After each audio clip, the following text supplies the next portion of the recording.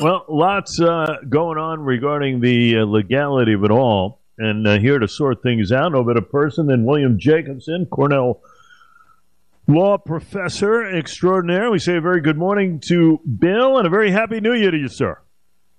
Happy New Year to you. William, why did it take so long, the so-called resignation of Harvard President Claudine Gay? Well, I'm sure she didn't want to go.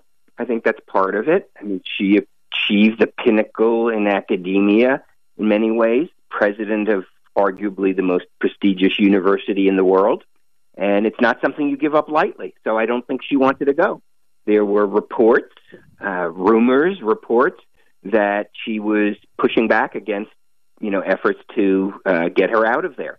So I think she just finally came to the conclusion, but it's not a job you give up very easily when, it's what you've always wanted to be. So I think that was probably a lot of it. And I don't think Harvard was really probably willing to twist her arm very much because, she's the first black woman president of Harvard.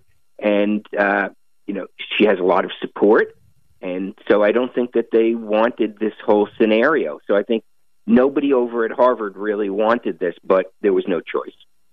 It's interesting. You look back at the Liz McGills of Pennsylvania, University of Pennsylvania, the Sir Kornbluth's MIT president, and you look at the road that Claudine Gay has certainly gone through, and the spotlight is upon all three, no question. Harvard, pretty much the most prestigious school in the world.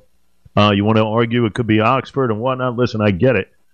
But in essence, with all that went on, as far as the anti-Semitic references in play here, the amount of plagiarism that we have learned from this former president is just astronomical to me. And it's not like it was just about a week and a half ago. This has been brewing for quite some time over instances involved here. Why not recognize properly, and why that not in play from way back as far as the discussion of dismissal? Well, I think it was the plagiarism that finally pushed her over the edge. It was not what happened on campus with regard to chants for genocide against Jews. It was not any of that stuff. I think she would have survived that. But the plagiarism just caused her to lose all possible credibility and made it very hard for her defenders to justify her being in that particular spot. The plagiarism was widespread. It was going back many decades to her PhD dissertation. Whether you term it serious plagiarism or just plagiarism, it was plagiarism. She copied other people and did not properly attribute them. And any student would probably be suspended or kicked out of Harvard if they did the same thing. So it was just an impossible situation where she had become a laughingstock. She'd become an internet meme, and it was extremely damaging to Harvard's so-called brand. No question. Is the keeping of her salary, which is close to $900,000 a year, might be a shade over, is that a way of Harvard saying, you know what, we really didn't want to let you go, but public opinion forced our hand, but I'll tell you, in return, you will be paid. Is that the notion of thinking possibly here? Oh, I think it was. I mean, they had to give her a sweetheart deal. I mean, she's keeping her tenured position that, whether that she could lose that anyway, without being president, that's an issue. It's very hard to strip someone of tenure. But her salary, that's enormous salary, obviously. So I think there was some of that, Harvard sweetening the pot for her. We don't know if she got any other side deals from them that's not been disclosed, if there are such side deals. But yeah, they weren't going to fire her from the university because the last thing they wanted was a lawsuit from her over her termination, because she probably knows where all of the, skeletons are buried at Harvard. So I don't think they wanted to get into a lawsuit with her, so they made it worth her while. Talking with Bill Jacobsen, Cornell law professor, on the resignation, a belated one at that, of Claudine Gay out of Harvard.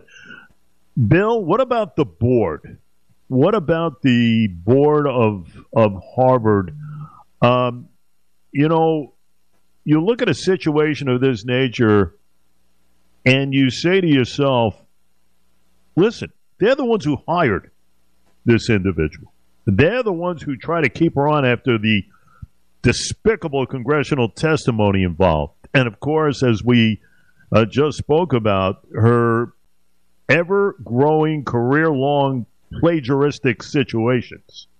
Even if that's not a word, I'll say it. But in essence, how does the board go on without changeover? You know, you look at any sports franchise that needs a total teardown in order to resurrect itself properly, and that'll be done. In this particular case, in my estimation, you need a complete makeover top to bottom here. Well, it's even deeper than the specific people at the Harvard Corporation. It's a strange structure they have. There is a board of overseers, and then there's the corporation. It seems like it's the corporation that runs things. And yeah, I mean, the problems are so deep at Harvard and throughout academia, and they're not just administrative problems. Moving around administrators, replacing her with somebody who has the same ideology is not going to change anything. And that's the problem. These campuses have been completely poisoned by the racialization of education, so-called diversity, equity, and inclusion. It permeates everything. It dominates everything. And it's the reason she was promoted. She was promoted to presidency because she was a huge DEI advocate. I mean, she was the messenger to push that ideology throughout the entirety of the campus. A memo of hers leaked out 2, 3, 4 weeks ago where she promised that's what she was going to do. That's the problem. Claudine Gay was a symptom of a much deeper problem at elite, particularly elite academia, the Ivy League and other elite schools, where this DEI ideology has completely captured the institution. We no longer focus on merit. We no longer focus on accomplishment. If we did, she never would have been president. She was an unremarkable person with a completely unremarkable research and writing and scholarly history. She was not, the brightest star or the brightest bulb in the theater. She was somebody who fit the bill of the DEI ideology in many different ways. Skin color is just part of it. It's her philosophy. It's what her mission was in education. So that's the problem. That's not going to go away by replacing her, and it's probably not going to go away unless you have a fundamental reevaluation by Harvard throughout the campus of this DEI bureaucracy and DEI ideology. Do other institutions of higher learning of this ilk get a transformation in their own regard as far as what has happened to Claudine Gay? Will they have, kind of a resuscitation of yesteryear when values meant something and morality, something we haven't seen on many a campus these days? Do we see kind of a different deal going on? I don't think so. I think the problem is so deep and has been building for 20, 30, arguably 40 years on campuses. There is no opposition left on campuses. Conservative or even non-liberal professors have not been hired for the most part. There are exceptions, but for the most part have not been hired in a generation. There's nobody left on campus to oppose this. The campuses will not reform on their own. There's going to have to be continued and sustained, and I mean for years, maybe decades, pressure from the outside for them to revert back to their original academic mission. They're not going to do it on their own, so people should not think because 2 presidents of 2 Ivy League schools resigned, problem solved. The problem is much, much deeper. It's almost intractable. I don't know if it can be solved, but it can't be solved by the people on campuses who created the problem. And I'll tell you another thing I don't think will be solved overnight is the behavior of our young people throughout this land and their support for groups of this nature. We see what's going on with pro-Palestinian protests, even those, a report that came out, those favoring Osama bin Laden in his actions. I mean, it's just unbelievable when you think about it and what has transpired with this nation over the last, you go back years, you go back even more emphatically in the spotlight over the last 5-6 months here. But that's embedded right now. And when something is embedded from an ideological sense, it is very, very tough, I would think, to try and somehow lift that moral fiber of negative fashion. Very hard to transform, I would think.